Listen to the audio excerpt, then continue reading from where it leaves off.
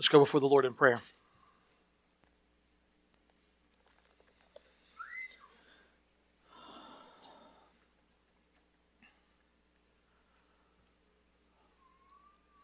Father, we come before you now remembering that heaven is your throne, that the earth is your footstool, and that, Father, you have no need of a house, for you rule and reign over the entire universe. Father, with that vision of majesty and glory in our mind, we are astonished that you tell us that the one to whom you will look is the one who is humble and contrite in spirit and trembles at your word. Father, we pray this morning that as we come as needy people, that you would help us to feel the weight of our need. That you would help us to come not as haughty, not as arrogant before you, the Holy One. But Father, we will come humble and contrite, trembling at your word. For we know, Father, that you alone have the words of life. And as we listen to you this morning, you will minister to our souls and give strength to our faith. So God, may you cause us to have eyes that can see and ears to hear what you would have us to behold this morning through Jesus and your word. It's in his name that we pray. Amen. If you have your Bible, I invite you to turn with me to the book of Hebrews.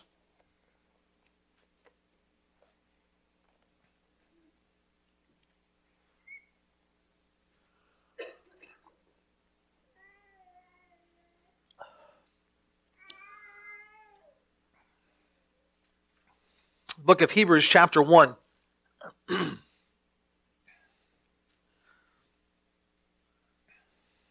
We've come to the end of 2018, and as been the custom in our culture especially, we find ourselves at a breaking point from all the normal routines.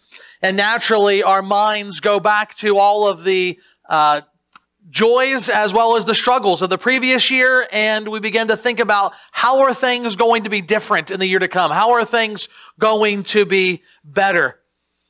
Some still produce for themselves a list of New Year's resolutions. Statistics tell us that by February, 80% of those are done, no longer followed through. Unfortunately, that's some of us with our yearly Bible reading plan. Even if it comes to no formal resolution, we're still mindful of our lives. We still want things to be different in some small way, maybe in some big ways. We are all keenly aware of the problems that we've had, and we have high hopes for something better in the year to come. The question is, how will this something better happen? Where are we putting our hope for 2019? When life happens and the wheels fall off and the Christian life becomes a struggle, what are we looking to? What are we hoping in? What are we grabbing on to sustain ourselves and to help us to move forward? This morning, my goal as we stand on the pivot of 2018 into 2019, and Lord willing, for many years to come, my assigned goal is to give you a vision of Jesus' glory that is going to be so big and so majestic that He will be the thing you hold on to in 2019. He will be the source of your hope and your confidence, even in the worst of circumstances. I hope that in the light of Jesus' glory, all of the cheap but shiny trends and advice and baubles and idols of this world that we are tempted to put our hope and confidence in will wither and die. Because Christ is so much better. And they are so empty and vain when it comes to giving us something that will sustain us in the midst of life's difficulties. So this morning, as we just sang, I want to, from Hebrews 1, help you to look at Jesus. I want you to look at Him and be encouraged to fix your eyes on Him throughout the coming year. In order to do this, we want to look at the first 4 verses of Hebrews chapter 1 today. And I invite you to stand as I read God's word.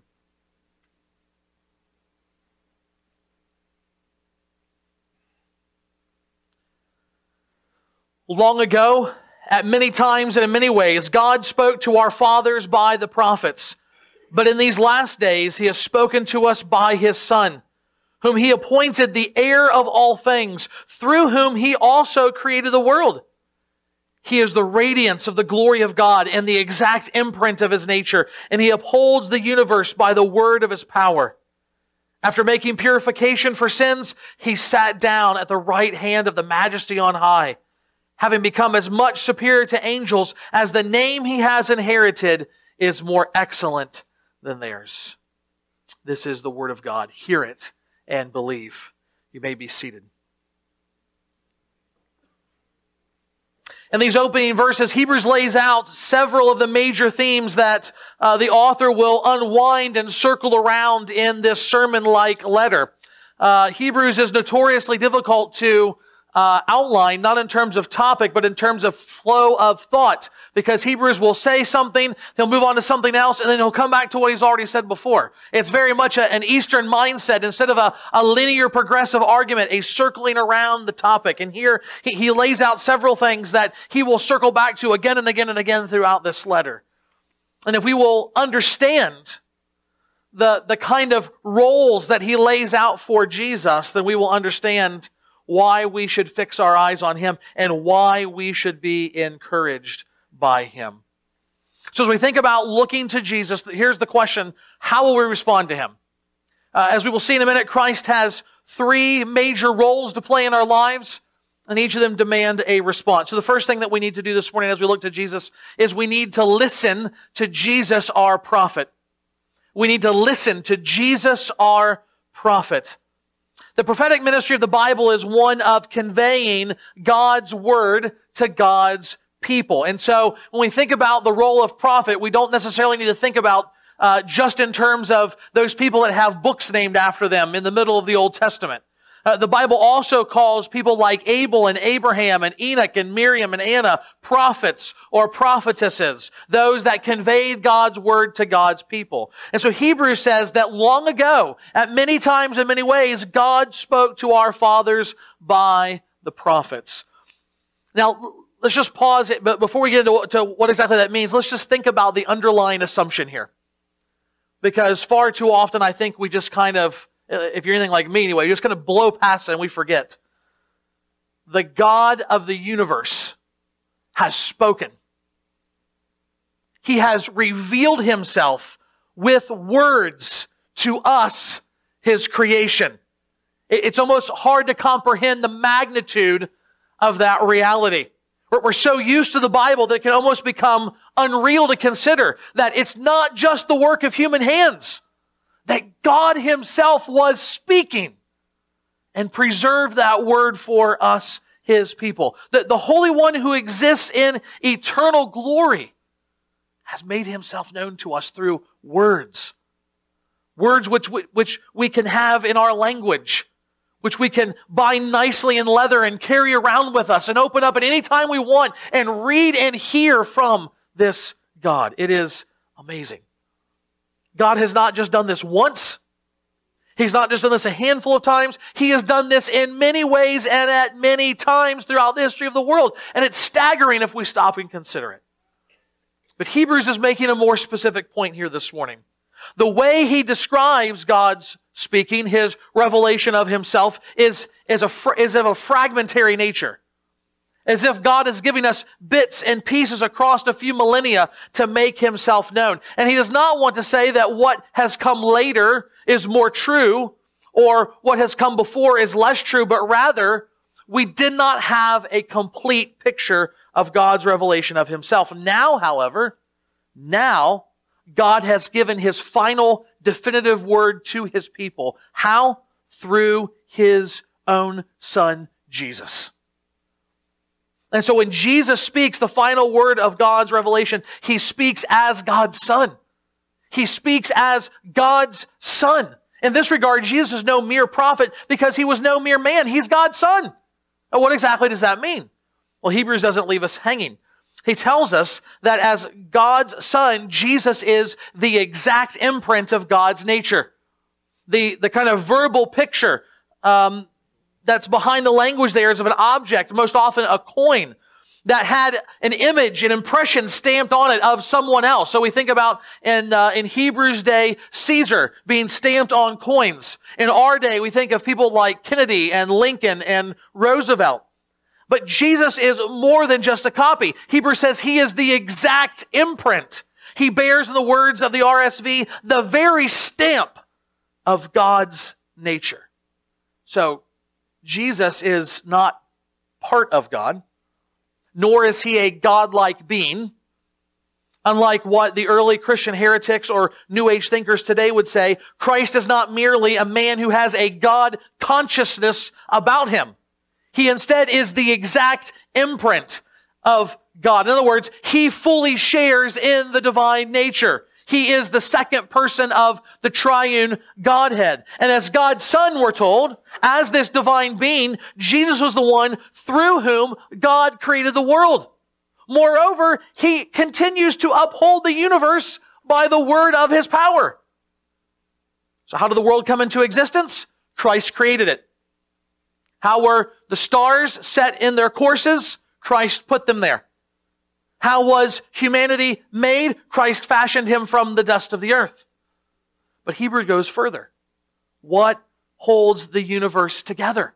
What keeps it running as it should? Jesus is the answer.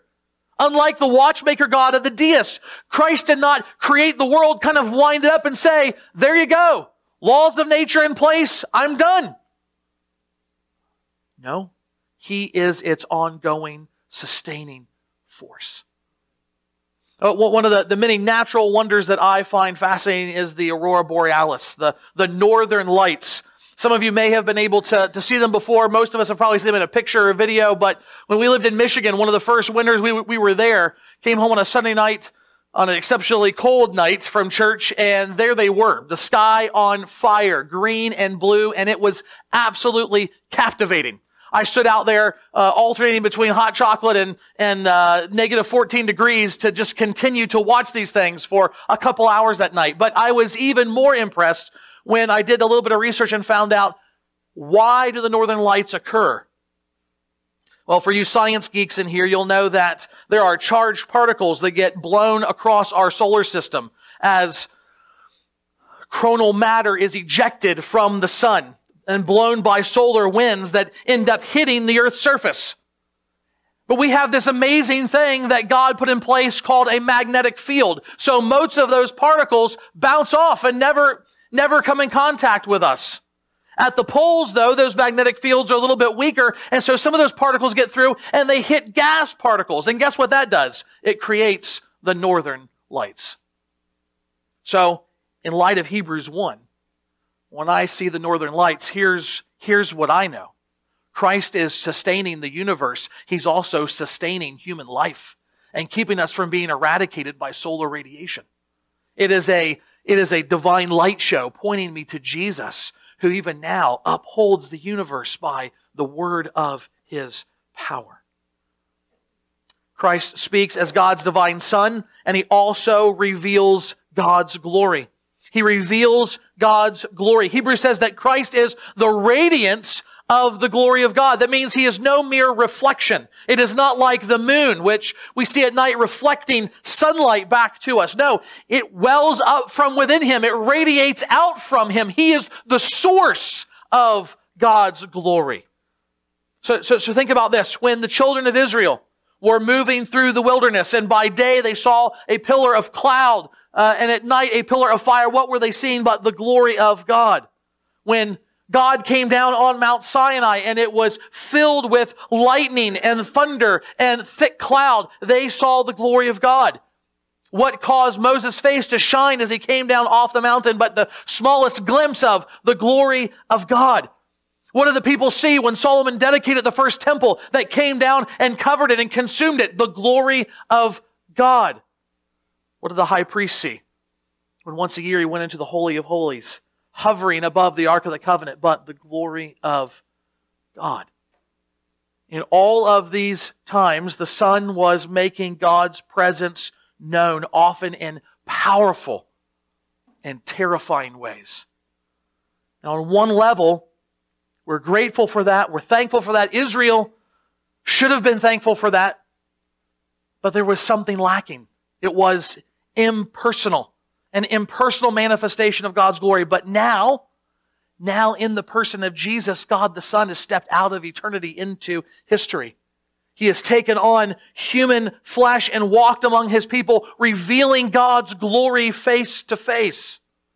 Christ was the ultimate prophet because He alone could bridge the gap perfectly between God and man. He could deliver the clearest, fullest, most direct revelation of God.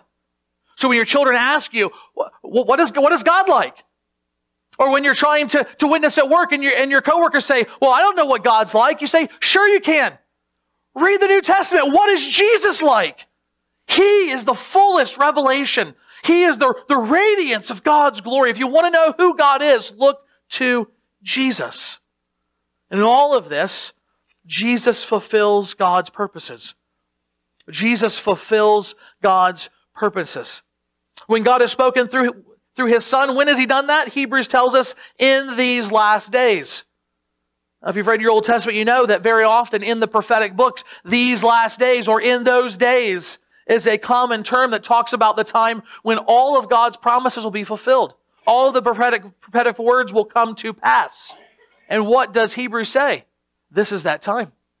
This is that time. God has spoken in these last days. How has He spoken? Not through just human prophets. He has spoken through the ultimate prophet, through His Son. Paul says the same thing in 2 Corinthians, that all of the promises of God are now yes and amen in Christ. So all of those many times and in many ways from Genesis to Malachi have now been brought together and clarified. The mysteries have been revealed through Jesus' final word. That's in part why he is called the heir of all things. Many of you like those early verses in Ephesians 1. Think about what comes in the middle in verses 9 and 10. God has made known to us what? The mystery of His will. How? According to His purpose, which He set forth in Christ, as a plan for the fullness of time, to unite all things in Him, things in heaven and things on earth. Hebrews is telling us that now the final prophet has come, bringing a final word of revelation from God, bringing to fulfillment all of God's plans and purposes. Like John 1 and Colossians 1, Hebrews gives us this, what's been called nosebleed Christology. It is this super high view of Jesus and all of His divine person and work that stretches back into eternity to see how everything has come to fulfillment in Him. Why does he start his letter off like that? Well, think about it like this. Some of you know the name Ligon Duncan. He's one of the key speakers every year at the Together for the Gospel conferences. He was the former pastor of First Presbyterian Church in Jackson, Mississippi, and now he's the president of Reformed Theological Seminary. Before he was all that, Right Reverend Dr. Ligon Duncan, he was little 10-year-old League. And this 10-year-old little boy, Ligon Duncan, was with his father on a trip to Scotland one year. And apparently Ligon's dad was a Rotarian. I don't know if you're a Rotarian or not, but my understanding is you have a very rigorous meeting schedule. And it doesn't matter if you're out of town or not, you find the local Rotary Club and you go to their meeting. And that's exactly what League did, took his little son along. So they're at this Rotarian luncheon, and League is just kind of looking around, reading a book, and his dad gets into this discussion with another guy there, in League's words, a very distinguished-looking gentleman, about the history of the Scottish people who moved to Ireland and then immigrated to America. And at some point in the middle of this conversation, Ligon Duncan's dad got a little irritated and told the man, "You don't know what you're talking about."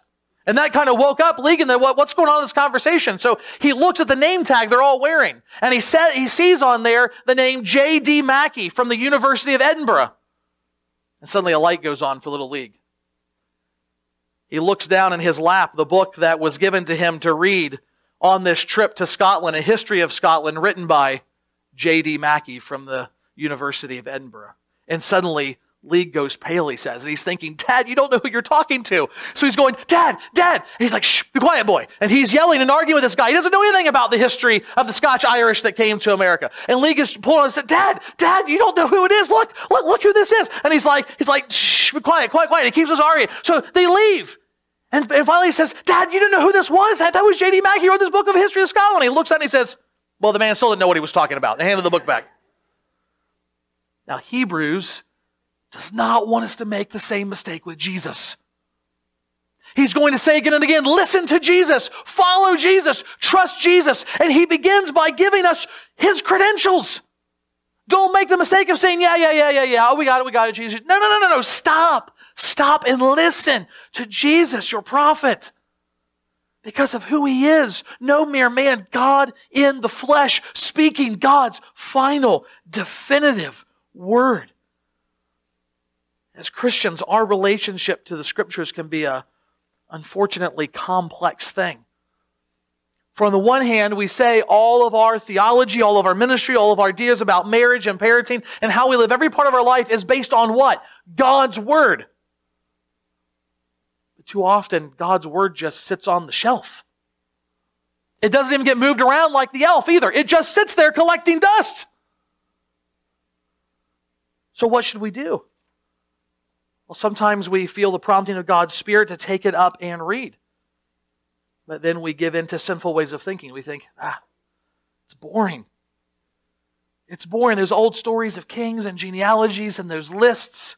I just can't get into that. And so we leave it sitting on the shelf. There are other times when we feel the imperfection of our lives and we look at the Scriptures and it looks like a 75-pound weight, a 100-pound weight, that the thought of trying to pick it up and open it up is so terrifying because we know we have been living in ongoing open rebellion against God. We don't dare feel its convicting power, so we leave it on the shelf. Others of us who have been Christians for a long time, who have studied the Bible, who have listened to hundreds and hundreds of sermons, can begin to find the Bible commonplace. Been there, done that.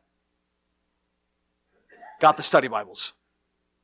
I've read it. I know it. What more can I possibly learn? So we just leave it sit. But Hebrews is telling us, don't do that. Don't do that. Listen to the Son.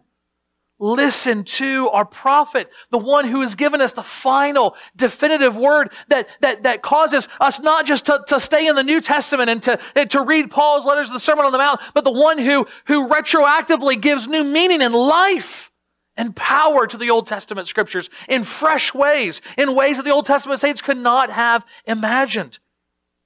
If we will open up and read, what we will find eventually, we may have to work at it, but eventually, it's not a boring book. It's not a weighty book that's meant to crush us. It is the voice of our Savior, which will be a balm to our soul, which will give strength to our weak legs and will deepen our faith.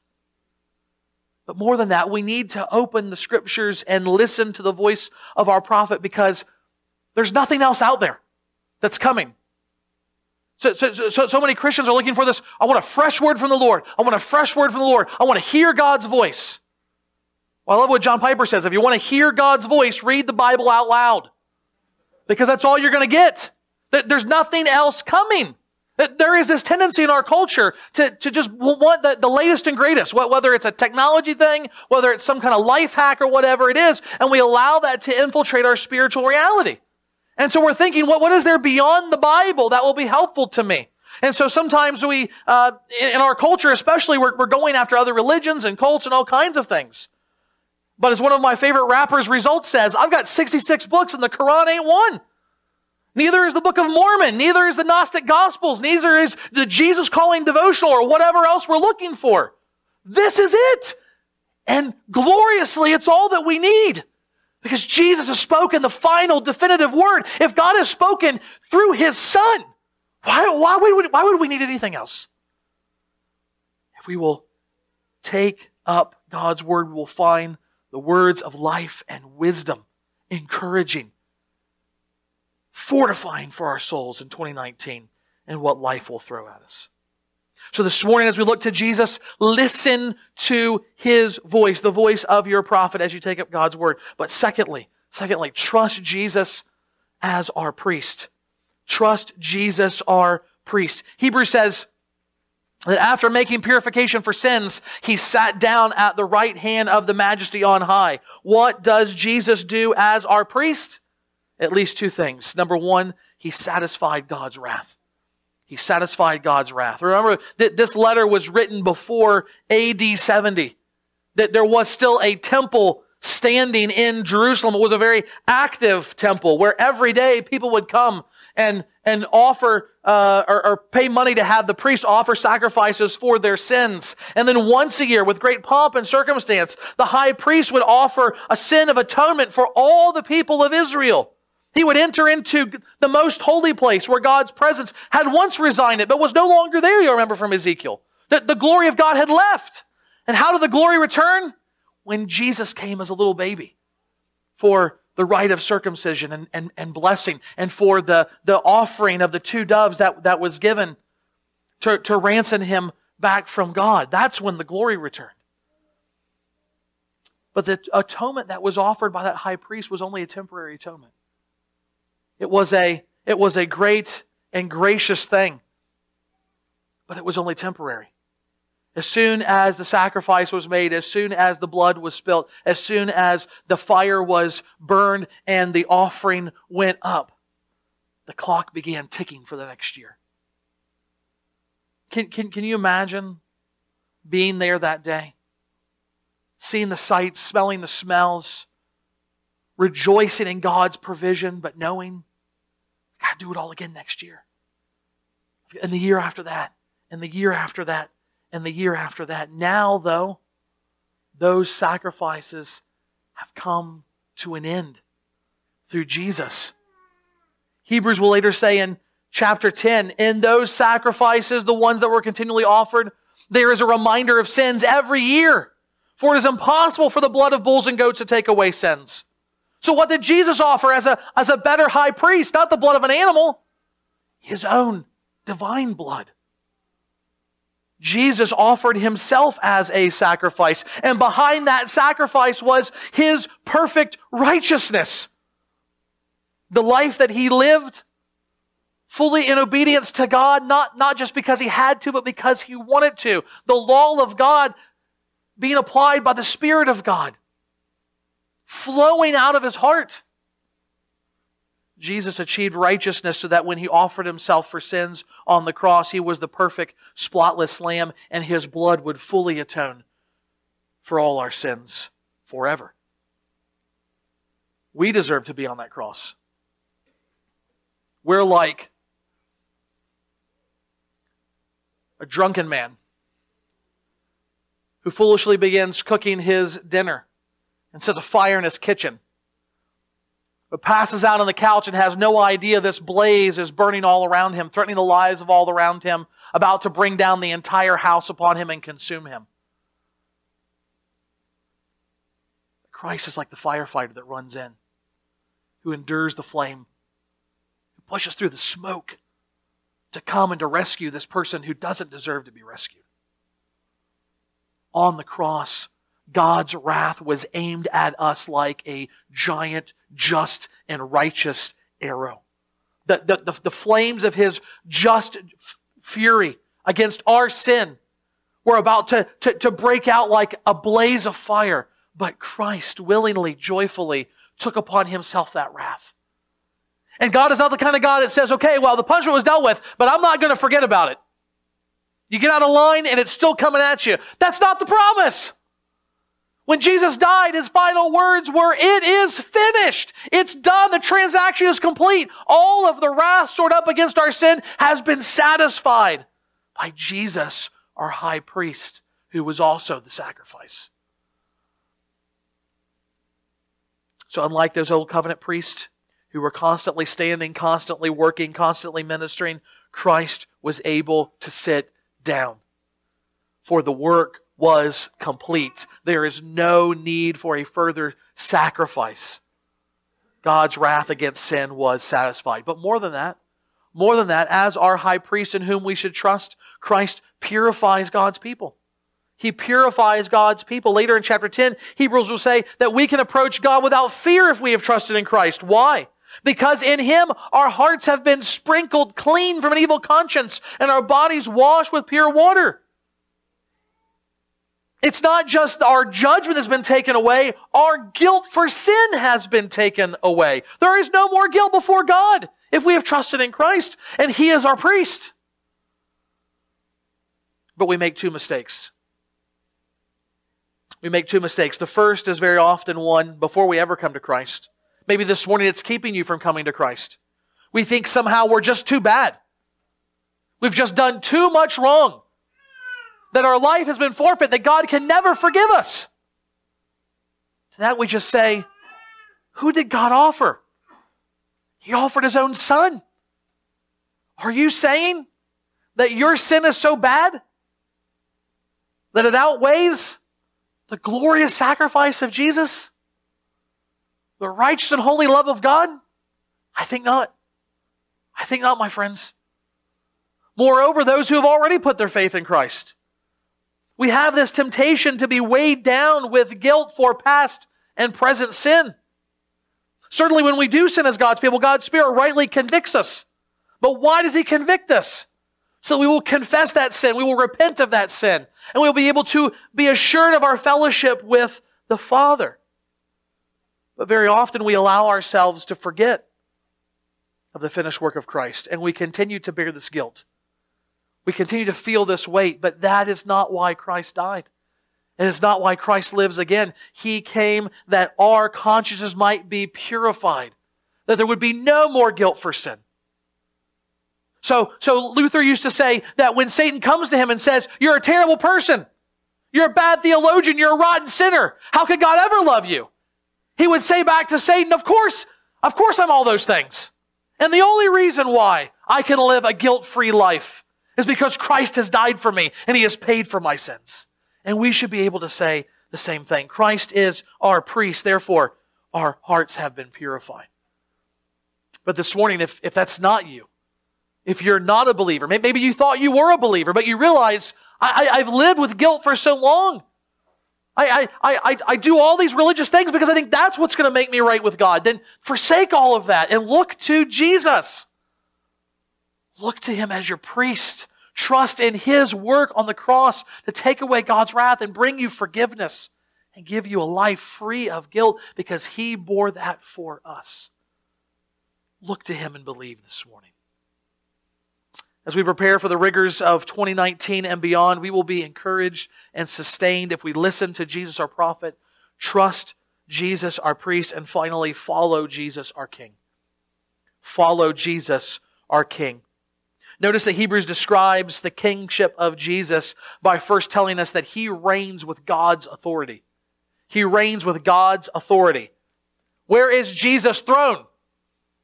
Verse 3 tells us, after His priestly work was accomplished, after He made atonement for sins, He sat down where? At the right hand of the Majesty on high.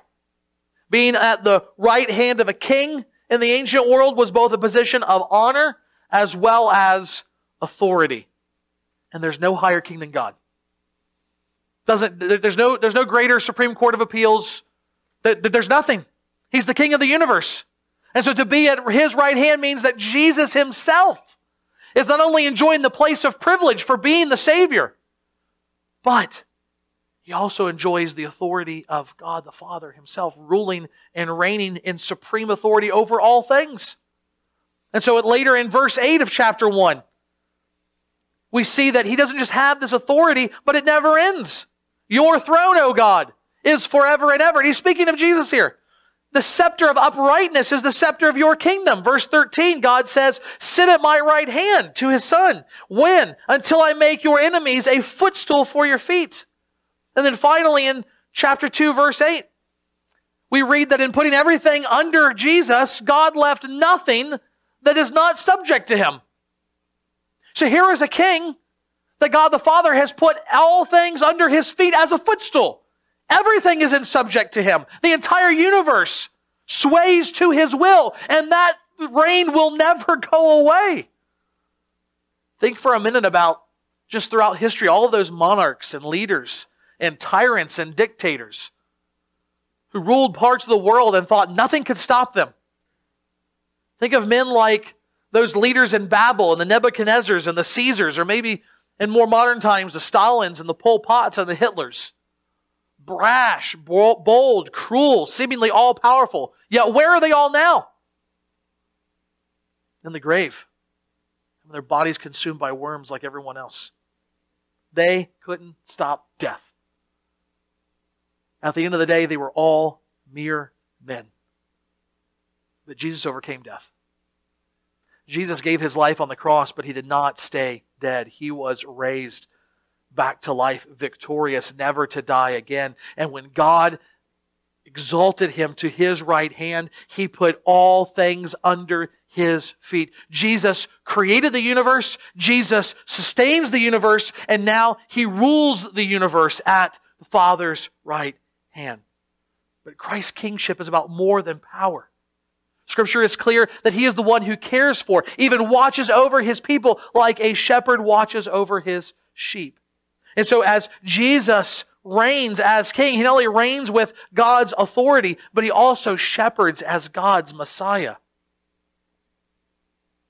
Hebrews says that Jesus sat down at the right hand of the Majesty on high, having become as much superior to the angels as the name he has inherited is more excellent than theirs. This last verse, verse 4, is kind of a hinge that moves from this kind of opening section to the rest of the chapter, where he goes on and on and on contrasting Jesus and angels. And it might be tempted to think, what's all this business about angels? Some have supposed that the Hebrews were tempted to worship angels in some way. That's never really been a problem for the Jewish people. More likely, Hebrews is contrasting the role of angels with the role of Jesus, the Son. And he's tying in both his kingly ministry as well as his prophetic ministry. Angels were mediators. They were the ones that conveyed God's word to the prophets and to the people. They brought the tablets to Moses on the mountain as God carved it out with his finger, we're told. But notice, Jesus speaks directly. He needs no mediator. More than that, he picks up on this idea that no angel was called God's son. They are mere servants. But who is called God's son in the Old Testament? Well, Israel is. But within all of Israel, David's sons, the Davidic kings, were all said to be by God sons to me. And so what Hebrews is preparing us to understand is that Jesus has come as a Davidic king. Not just any old Davidic king. He has come as the full and final, the greatest, the promised Messiah, the great shepherd of God's people. He not only defeats all of our enemies, but spiritually leads us to green pastures and still waters, that our souls can find rest in him and be satisfied. So this morning, I want you to think just for a minute. As your mind begins to wander throughout the day, or as you lay in bed thinking at night right before you fall asleep, what worries you about 2019? What causes your heart to race a little bit, your blood pressure to go up? What gives you concern? Is it your health? Is it your job situation? Is it something going on with your friends or family, your loved ones? Is it your finances? Is it your political convictions and whether or not things are going to turn out the way that you want? What troubles you? What worries you in 2019? And then ask yourself this: why should that worry me when Jesus reigns over all of it? If I get a promotion or I lose the promotion, if I get a raise or become homeless, Christ is king, reigning over all things, caring for me as the good shepherd. I can follow him. I can still obey him. If my body or the body of one of my loved ones becomes consumed with sickness, disease, cancer, Christ is king over that sickness. And I can still follow him. I can still obey him. Can you not see the immense care and love that he has already displayed in giving his very life for you? Now, in the midst of even the worst of circumstances, we can have every confidence to follow him, to follow Christ as our King. We can entrust our lives to Him and rest assured that His commands are not burdensome, but they are ultimately the pathway to true and fullest joy. This morning I close with these words from Robert Murray McShane, and it is my prayer for all of us. He said this many years ago to his congregation. Learn much of the Lord Jesus. For every look at yourself, take 10 looks at Christ. He is altogether lovely. Such infinite majesty, and yet such meekness and grace, and for sinners, even the chief. Live much in the smiles of God. Bask in His beams. Feel His all-seeing eye settled on you in love and repose in His mighty arms. Let your soul be filled with a heart-ravishing sense of the sweetness and excellency of Christ and all that is in Him. Let's pray. Father, we do ask that would be true of us. We ask that because, Father, we know that's the only thing that's really going to sustain us over the long haul. That's really the only thing that's going to provide rest and satisfaction and joy to our hearts in the coming months, in the coming year, for the rest of our lives. So, Father, we pray that by your grace that you would help us to look at Jesus, to look full in His face, that when we see His glory, we might be changed into His likeness. We ask it all in His name. Amen. Let us stand and sing together.